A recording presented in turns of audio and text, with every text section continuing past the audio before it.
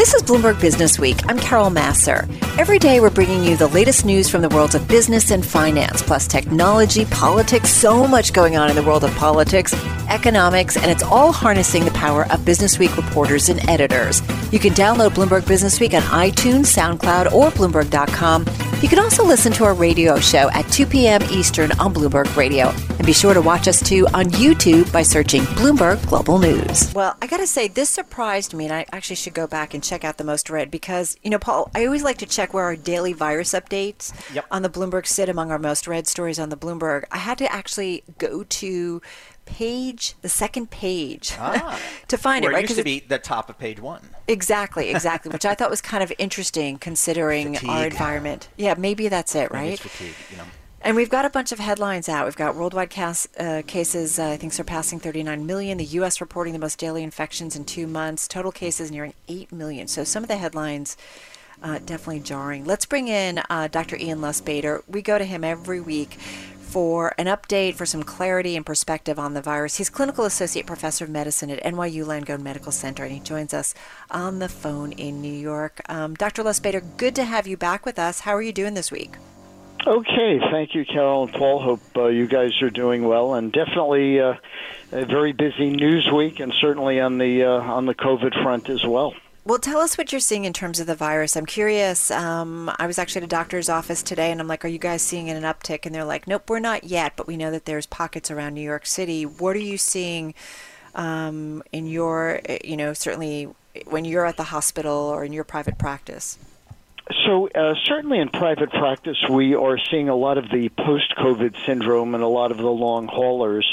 We're not really seeing a big surge in cases, although a lot of those are really more in the Midwest. I mean, we certainly know nationally our cases are up over 50,000 a day of positive tests. Now, obviously, not everyone is ill and not everyone does poorly, but certainly the number of cases increasing.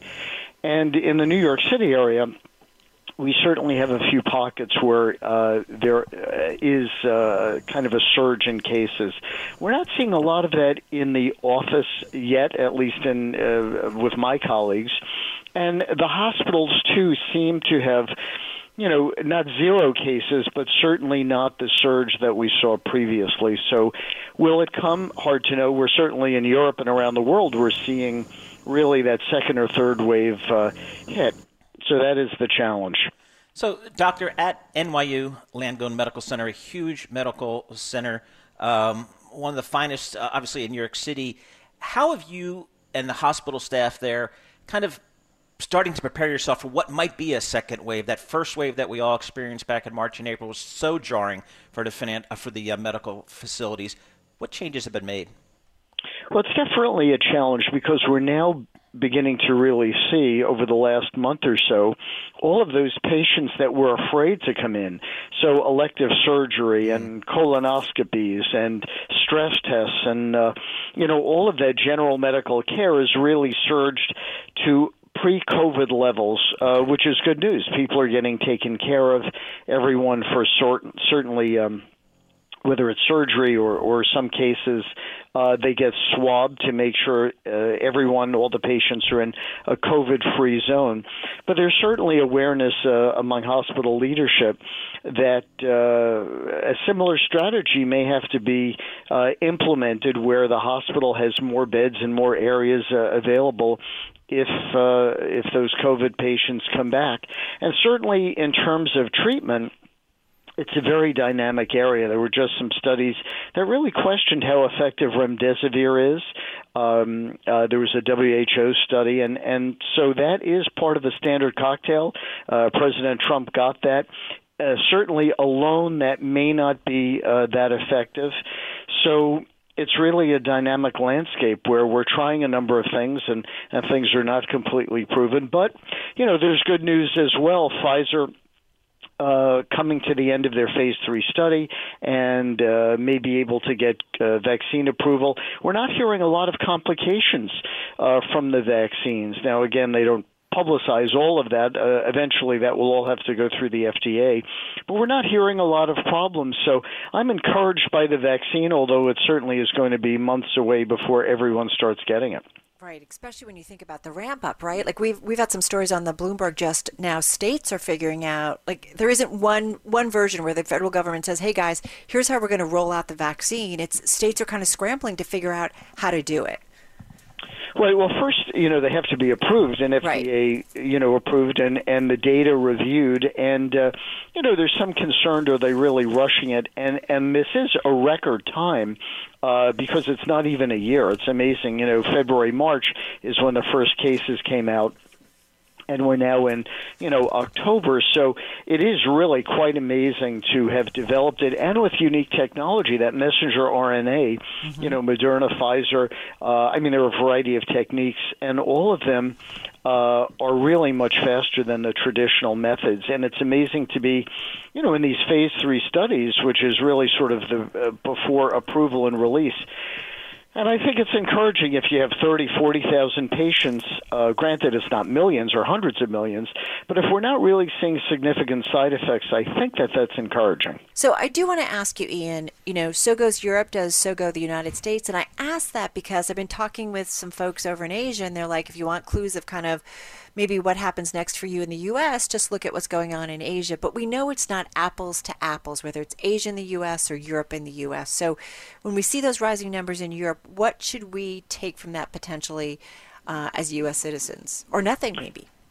I agree with you. I think globally we're certainly seeing another wave, and in South America and certainly in Europe, France almost declaring a state of emergency, or things borderline, and both due to the seasonal factors. As the weather gets cooler, there's less outdoor distancing, there's more indoor meeting, and so it's not uncommon. We saw this in 1918 with various waves of the H1N1 Spanish flu. Well, I did not see that at 1918, and I know you did not, and I know Paul did not. Our collective memory. Right. So and without a vaccine and without effective treatment, it's not totally shocking to see that. It is a little hard to explain country by country variations. Now, part of that is habits and mask wearing and social distancing. Part of it may also relate to underlying health. In other words, there are some countries that are thinner, healthier, and we do know that diabetes, high blood pressure, elevated weight, and unfortunately in the United States, we have an epidemic of obesity, we have an epidemic of type 2 diabetes, we have an epidemic of a lot of those health issues, and that makes us more vulnerable to the virus. So when people who are not in optimal health get exposed to the virus, higher complication rates, higher hospitalizations, and higher death rates. So individually, we need to take care of ourselves and do smart things like mask wearing. I certainly agree. I think we have a good consensus. Alone, that's probably not enough, and certainly people need to get their diseases under control, better diet, lose weight, exercise more regularly. Should we make sure we get like the normal flu shot, things like that, just to make sure we're not kind of, more vulnerable in terms of health? Yeah. 100%, Carol, as usual. You're on the case.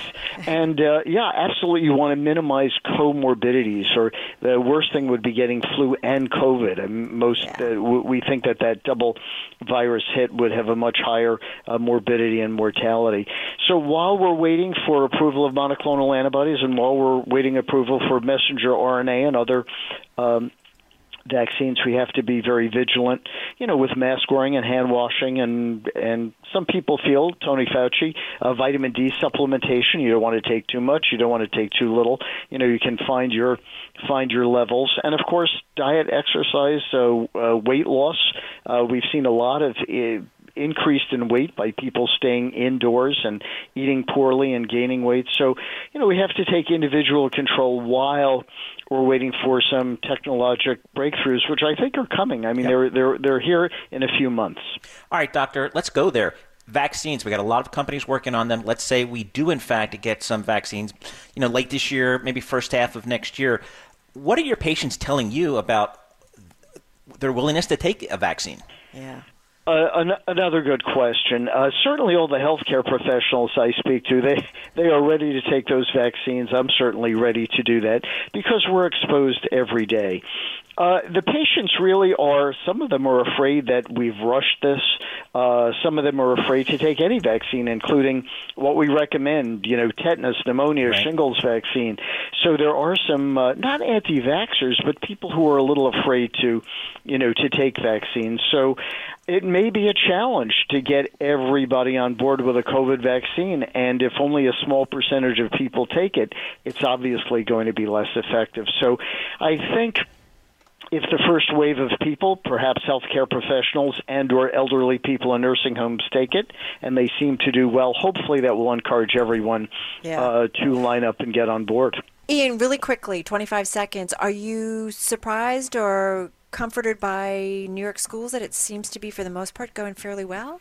Just quickly. Yes, I think there are a lot of reasons to get back. I think if it's done carefully, it should be successful. This is Bloomberg Business Week with Carol Massar from Bloomberg Radio. So, Paul, kind of amazing that we're just 17 days to go. I was going to ask you, because you're always good with how many days left. 17 days. I've got a clock up on my computer. I'm serious. Yeah, well, good for you. That's what we need. I mean, and last night was just compelling, the dueling town halls, different networks, just crazy. Yeah, and it's actually 17 days, 10 hours, 11 minutes, and 29 seconds. That's how much, it's like the debt clock that we used to see, and I think it's still in New York City. All right, let's get to it with Bloomberg News White House correspondent Josh Wingrove. He's on the phone, and we were talking about your story on the Bloomberg, the most read on the past, I think, 8 hours, Josh, about... Oh, that's good news. Yeah. Well done. Hope your editors are listening. But it talks about the president and how he's undercutting the campaign. Yeah, I mean, this is just the you take the good and the bad if you work for Donald Trump, So yeah, all these polls are showing him trailing. It's narrower in the swing states, but pretty much not a lot of signs of hope. And seniors and suburban women are two groups that really stick out. Trump won seniors in 2016, crucial, particularly for states like, Florida, Arizona, that kind of thing. And now he's losing to Biden by about the same margin, a huge swing among the senior vote.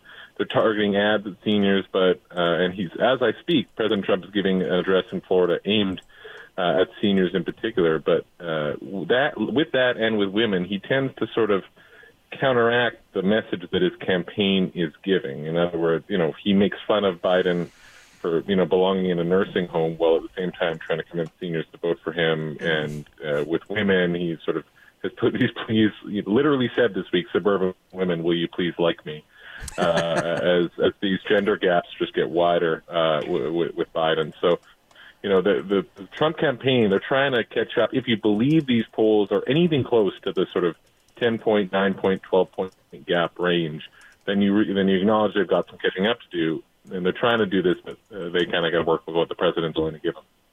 Yeah, Josh, it seems, his campaign strategy seems to be these Make America Great rallies, but as I look at these rallies on TV, everybody's got the hat on.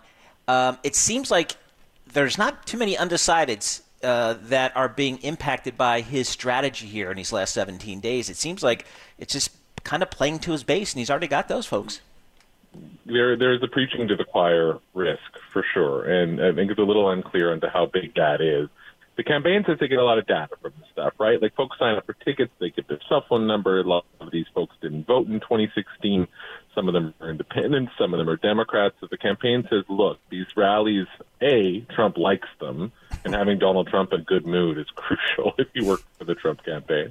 But B, it's about voter identification to a certain extent. So that's how they're doing it. But look, like Donald Trump's own approval rating is pretty locked in as well, but they're not really backing off on him. In fact, he's coming out every day, it seems, with a rally or two rallies. He'll be in Georgia later tonight. Every day, it's just like more Trump all the time.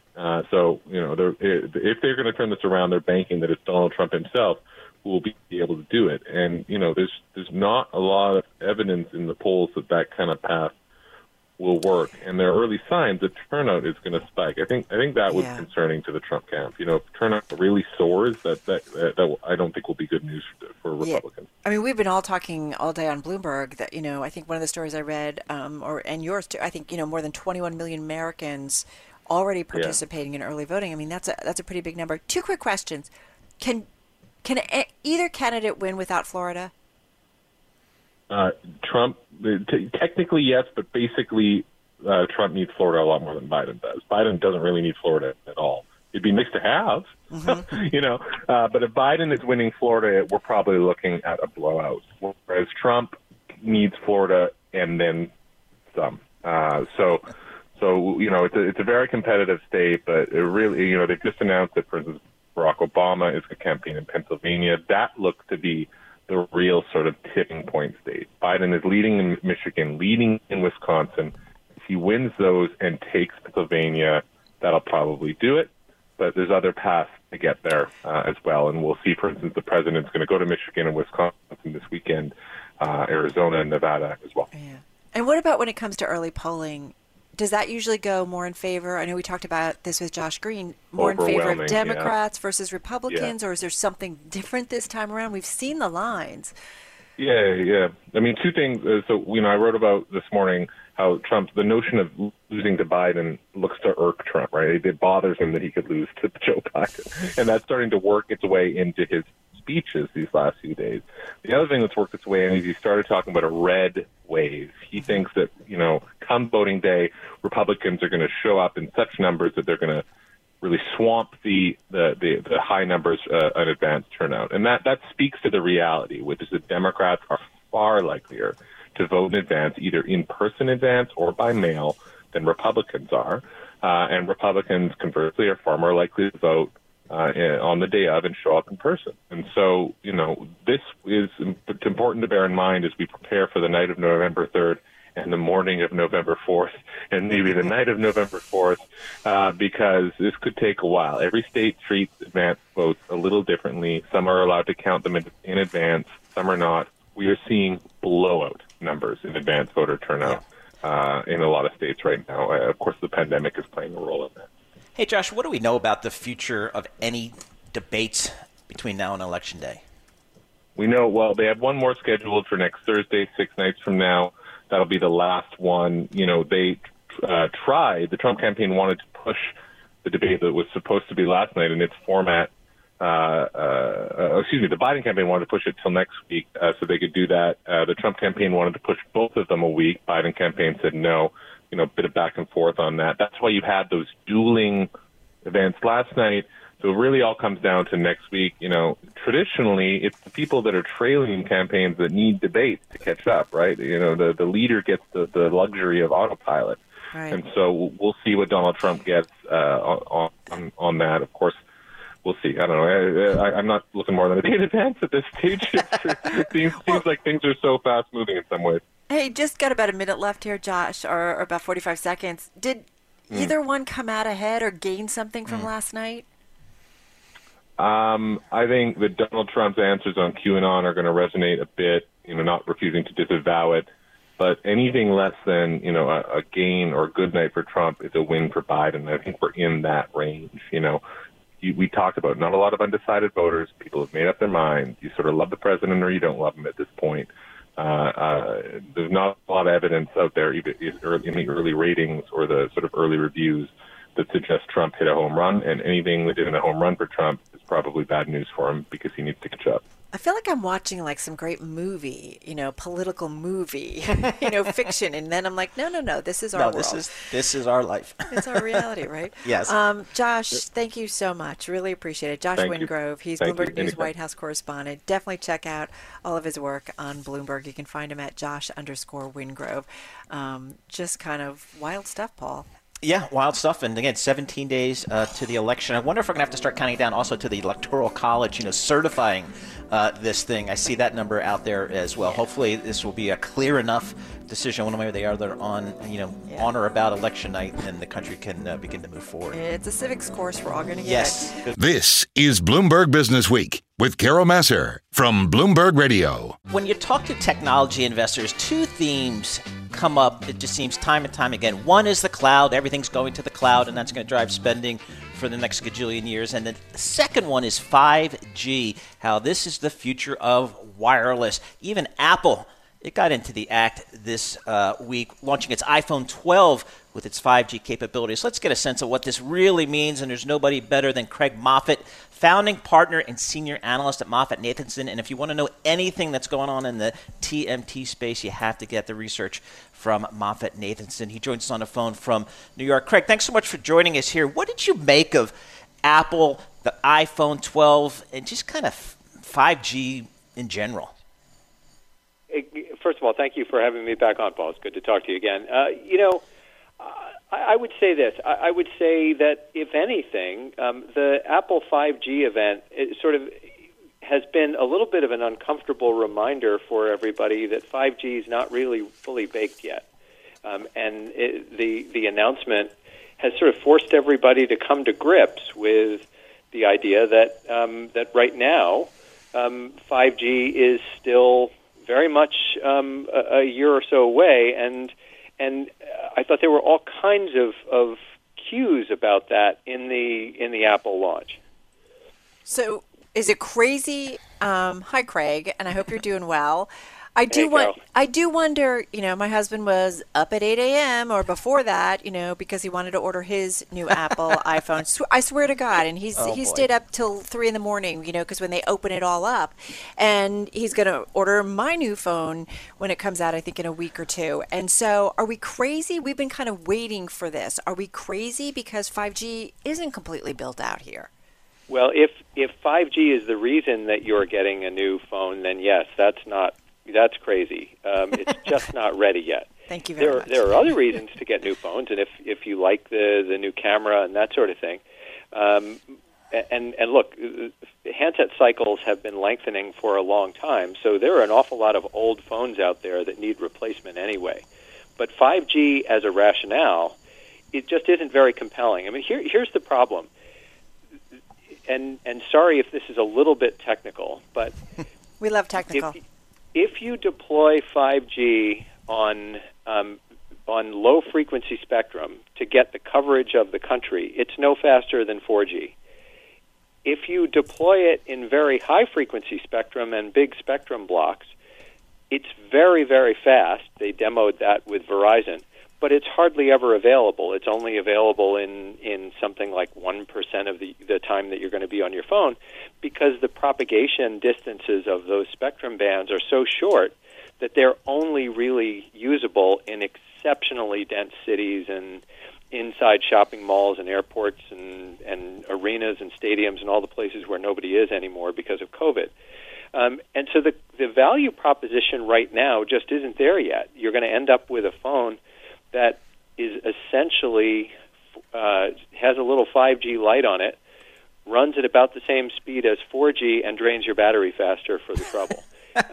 And that's not going to be compelling for very many people. So, again, there may be other good reasons why you want to get a new phone, right. And the new iPhones are great looking, but then maybe you like the flat edges instead of the curved edges, but it's not going to be because of 5G yet. All right, so Craig, given that, I'm surprised, or are you surprised, that Apple rolled it out now as opposed to waiting? Typically, their strategy has been, hey, we don't need to be the first or even the second. We'll be there when there's a market. Well, to be fair, they've already waited. Samsung has had 5G phones out for more than a year. And also remember that this is not just a U.S. story. This is also a global story.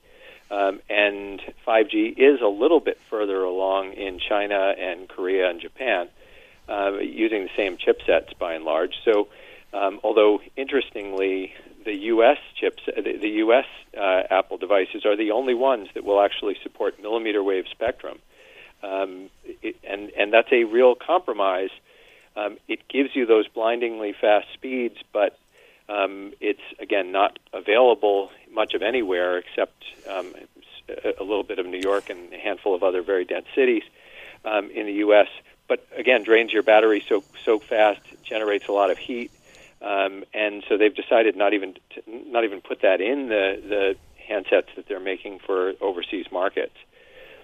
All right, you popped my bubble, and I've got to say, Mark Gurman was also writing. Mark Gurman here at Bloomberg wrote about Apple getting ready to launch, and then we've got this unrated U.S. market. So Verizon, AT&T, T-Mobile. So as we're waiting for them to kind of really roll it out in a big way, 5G. When will they? What are we all waiting for? Is it just they don't want to make the investment yet? What's holding it up? Well, there's a couple of things, but I said a minute ago, low-frequency spectrum for broad coverage, but not high speed. Right. High-frequency spectrum for high speed, but insufficient coverage. That obviously leaves the broad middle, and the broad middle, predictably, is mid-band spectrum. Right now, T-Mobile has a huge advantage and head start in that they have a very large block of mid-band spectrum that they acquired in the Sprint acquisition. In fact, you can make a good case that's really the whole reason they bought Sprint was to get that spectrum.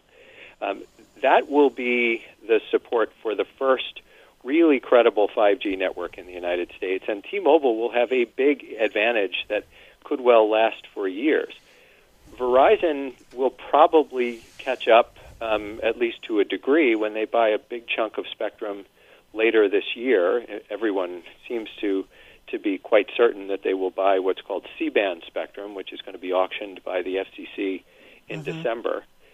But that will take them a couple of years before they get it and then fully deploy it. And even then, it's probably not going to have quite the same reach and coverage that T-Mobile will enjoy. And the real challenge is going to be AT&T. Right. AT&T's balance sheet is in so much trouble that it's just not clear they have the money to be able to buy a significant amount of spectrum or to build it out at the pace that's going to be required to keep pace with Verizon and AT&T, Verizon and T-Mobile. Craig, we talked about AT&T a little bit earlier in the earlier segment. When I think about AT&T now, unfortunately, what I think about is their balance sheet here. So, my sense is, and you noted that as well, so as I look at their business, I kind of got to start thinking about some asset disposals to try to pay down my balance sheet. And the thing that jumps at me is DirecTV. Can they ever sell this thing and get any remote value out of it? Not enough value that it's going to make a dent in their balance sheet. That's really the problem, right? I mean, they bought the business for all in, including the debt that they took on, for $69 billion. And New York Post reported last week that they're getting offers just 4 years or 5 years later for between $15 and $16 billion. Wow. So just a massive destruction of value. And here's the problem. It still probably does something like $5 billion of EBITDA. So you're talking about a valuation that's in the range of 3.5 times. That's their leverage. Remember, their leverage on the balance sheet looks like it's 2.6 times cash flow. But in fact, it's higher than that because they have all those operating leases that the rating agencies count as debt. Those are the operating leases for all the cell towers that they've got. And then you also have unfunded pension obligations and that sort of thing. So you're really talking about a company that's levered 3.5 times, way outside the norm for investment-grade credit. And you can't sell an asset at 3.5 times and delever. It leaves you exactly where you started. And it's a real problem for them because if they can't find something to sell, it's not clear they have the headroom in the balance sheet to buy spectrum that they really need. So they're in a very real bind here, and you can see them trying to sell anything that isn't nailed down right now. They're trying to sell DirecTV. They're trying to sell the Warner Brothers Entertainment business, which is the video game unit, small inside of Warner Brothers. There's been some talk they might try to sell Cartoon Network from inside of Turner. They're trying to shop the DirecTV Latin America business. They haven't been able to find any buyers for that. They're trying to sell their advanced advertising business. They haven't been able to find any buyers for that. And they're clearly just desperately trying to raise cash. One argument is they're trying to do it to prepare for the spectrum auction. Another is the rating agencies may already be breathing down their neck and saying you've got to do something to delever this balance sheet faster. So, Craig, what does AT&T want to be when it grows up? And I just think about all of the deals that it's done. DirecTV, Time Warner, TCI. I mean, I just think about, the failed purchase of T-Mobile. They have done so many big things. You have activist investors. Certainly we saw that last year with Elliott Management. I mean, what do they need to be? What should they be in your view? Well, I think they're going to have to pare back eventually to be a communications business again. But it's breathtaking just how quickly this has happened, right? I mean, remember, they've owned Time Warner for less than 2 years. And already they're looking at unwinding the whole strategy that put the company together. I think, Carol, you put your finger on it when you mentioned T-Mobile. They tried to buy T-Mobile in 2011, and that would have been a perfectly rational strategy. There would have been lots of synergies. It would have been horizontal expansion in the U.S. telecom market. Everything we've heard since 2011 said the DOJ told them not only can you not do this deal, remember that deal was blocked by the Department of Justice and never happened, but you can't really buy any more telecom in the United States. You're as big as we're going to let you get in telecom. And so they were faced from 2011 with a question, which is, so do you want to go outside the United States and buy telecom in Europe or the rest of the world, or do you want to buy something non-telecom in the U.S.? And they felt like they needed to do a deal to sustain the dividend.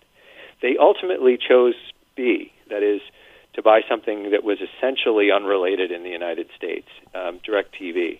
And then they tried to spin a story around it to pretend that it was a strategic acquisition. It really wasn't. And when you start strategy by saying, what can we buy, and then how do we justify it, as opposed to saying, what are the assets that we need and how do we get them, you're starting in the wrong place, and it's never going to end well. And I think almost immediately DirecTV went pear-shaped. They should have known it was going to go pear-shaped. And because of the burden of the dividend, they felt like they had to double down and buy something else in order to keep the free cash flow sufficient to fund the dividend. And they bought Time Warner, and in retrospect, Time Warner had a lot of the same problems as DirecTV. It was a business that was at the very tail end of its life, at least for the Turner networks. Right. Remember, HBO gets all the attention. The movie studio gets a lot of attention, but the bulk of what they bought is cable networks. And they're at the tail end of their useful life, and they're starting a secular decline, just like DirecTV was when they bought it.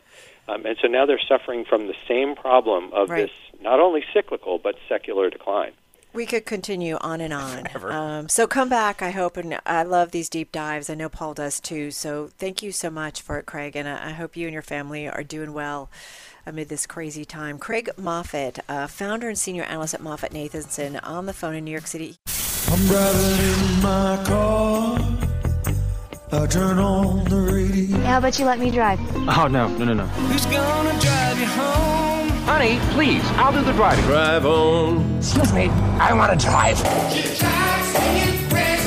Just drive, baby. It's the question that drives us.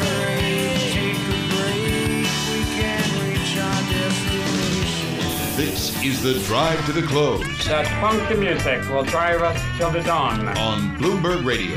All right, just got about 11 minutes left in today's trading session, getting ready to wrap up the trading day and also, of course, the trading week. Back with us in our time for the Drive to the Close is Michael Sheldon, Executive Director and Chief Investment Officer at RDM Financial Group, based in Westport, Connecticut, and that's where he joins us on the phone. How are you? Hi, Carol. Nice to see you. We're still working on the markets, looking ahead, and building client portfolios. We're still trying to figure everything out, and I think it's been an interesting summer. It's been an interesting 2020. Yeah. And we're not done yet. We still have an election to get through. A little thing called the election. I think, from our perspective, I think over the near term we could very well see some added volatility in the markets. But I think over the intermediate term, we're probably in the early stages of a new economic cycle. And I think one thing that's important for investors to realize is that economic expansions typically last a number of years as opposed to just a number of months. If you go back to, for example, when the government started tracking GDP data in the late 1940s, the average U.S. economic expansion has been almost 6 years, while contractions have been about 3 months. So you have to sort of take an intermediate to longer-term viewpoint. We are constructive on the markets, but certainly there are a lot of companies and industries that have been left behind, and only 52% of all the workers that were let go have been rehired. So it's sort of a two-speed recovery at this point. So, Michael, what are some of the sectors, as you're constructing your portfolio, you're taking the outlook, call it intermediate to longer term, what are some of the sectors? Are you brave enough to say, I can look towards the other side of this and maybe take a look at some of those sectors that are fundamentally good businesses, like it's leisure or travel, but have been knocked down because of this pandemic?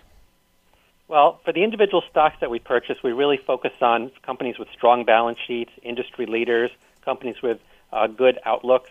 In terms of our portfolio right now, the way we're sort of thinking about things is we have a barbell approach. So on the one side, you need to have some growth in your portfolio to achieve the long-term investment goals to meet your horizon. So we own some technology. We have some of the stocks in the communication services industry as well. That's sort of an interesting sector. It's a mix, but we own some growth there. On the other side, we own some companies in the consumer discretionary area as well as some industrials because we also think we're in the early stages of an economic expansion. And then sort of in the middle, we own some healthcare stocks. We have exposure to healthcare. That's sort of our GARP sector, or growth at a reasonable price. You don't hear that term that often anymore. I was just saying that to somebody. It's just kind of, you're either in the big growth camp or you're buying deep cyclicals. Yeah, exactly. Well, it's interesting that you say that. You sound rather optimistic, Michael. And that's not allowed on the show. No. No. We like optimism. I'd say we're constructive, but it is important to point out that, again, we've only recovered 52% of all the jobs lost. When you look at last week's weekly jobless claims, that actually went in the wrong direction, and it came out closer to 900,000. I think next week's weekly jobs numbers will be really important. Also, there's a lot of housing data, which has been positive, but also next week, investors should keep an eye on the leading economic index on Thursday, because that tends to forecast the direction of the economy over the next 6 to 12 months. And a lot of data recently has had a big jump after we had a really big decline in the economy in the second quarter. Now we've had a really big bounce back in the third quarter. Our thinking is that some of this data will start to even out a little bit, and we see better times ahead over the next 12 to 24 months, but we think it's going to be a bumpy ride for some parts of the economy as we move forward. Can we do it without stimulus or another round of stimulus? You see the debate, the back and forth, and it's not only just over the size. At this point, there's a lot of Republicans and maybe some others that think we don't really need anything. Yeah, I think we're going to get some stimulus no matter who the next president is, but at this point it seems more likely that it'll be in 2021 as opposed to this year. You know, I think in terms of the market itself, the two big supporting factors for the market right now are stimulus talks, which, again, it seems like this is more of a 2021 issue, but we will likely get some stimulus next year, and hopes of a vaccine, which we have a number of different trials and phase 3 trials right now, and it seems like we're likely to get a vaccine. Plus, you combine that with the fact, again, that we're probably in the early stages of an economic cycle, which typically lasts a number of years as opposed to a number of weeks or months. So how are you factoring in, if at all, again, it sounds like you're focused on that intermediate to longer term approach, but Joe Biden seems to be pretty strong in the polls, maybe even strong enough to bring the Senate along with him. Would that change your calculus at all? Yeah, that's definitely a risk to the story. I think one of the issues with Joe Biden, of course, on the one hand, he's talked about raising taxes, which you never really want to raise taxes, especially during an economic recovery when things are not at full speed. On the other hand, he's also talked about things like infrastructure spending and manufacturing jobs. So, and we're going to likely get some fiscal spending and spending on areas which could benefit new companies and industries, which will open up new opportunities. So it's sort of a mixed bag, but our thinking right now is that the stimulus spending will probably come in the first half of his term, and while he's certainly talked about raising taxes, it's possible that if the economy is not on stable or strong footing, he may delay that a little bit until the economy gets on better footing and we start to see a stronger recovery. So, but that is something that we'll certainly have to monitor. Where don't you want to be in this market environment right now, Michael? Well, I think over the past 10 years or so, we've been overweight growth versus value, and we've been overweight the U.S. versus foreign. And that's worked out pretty well. At some point, these things tend to go in cycles, so we're still keeping those overweights right now, but at some point we probably will rotate into those areas of the market that haven't participated. So, for example, adding maybe a little bit to foreign, moving more to the middle between growth and value, and picking up more in some of the beaten-down cyclical stocks or areas of the market that haven't quite participated but would participate if there's a more robust, sustained economic recovery. And Michael, just about 30 seconds. Is it too early to look at small caps? Well, right now it's interesting. More than 40% of the small cap market actually doesn't make money right now. So those are more of a risk-on sort of trade. So if there is a more robust economic recovery, then small caps should participate and maybe even lead for a period of time. But you have to keep in mind that a lot of those don't make money right now, so they are more volatile depending on your outlook for the market. All right, we're going to leave it on that note. Michael, good to check in with you. Have a great weekend. Michael Sheldon, Executive Director and Chief Investment Officer at RDM Financial Group. Thanks so much for listening to Bloomberg Business Week. Download the podcast on iTunes, SoundCloud, or at Bloomberg.com. And be sure to check out our daily radio show at 2 p.m. Eastern on Bloomberg Radio. And be sure to watch us, too, on YouTube by searching Bloomberg Global News.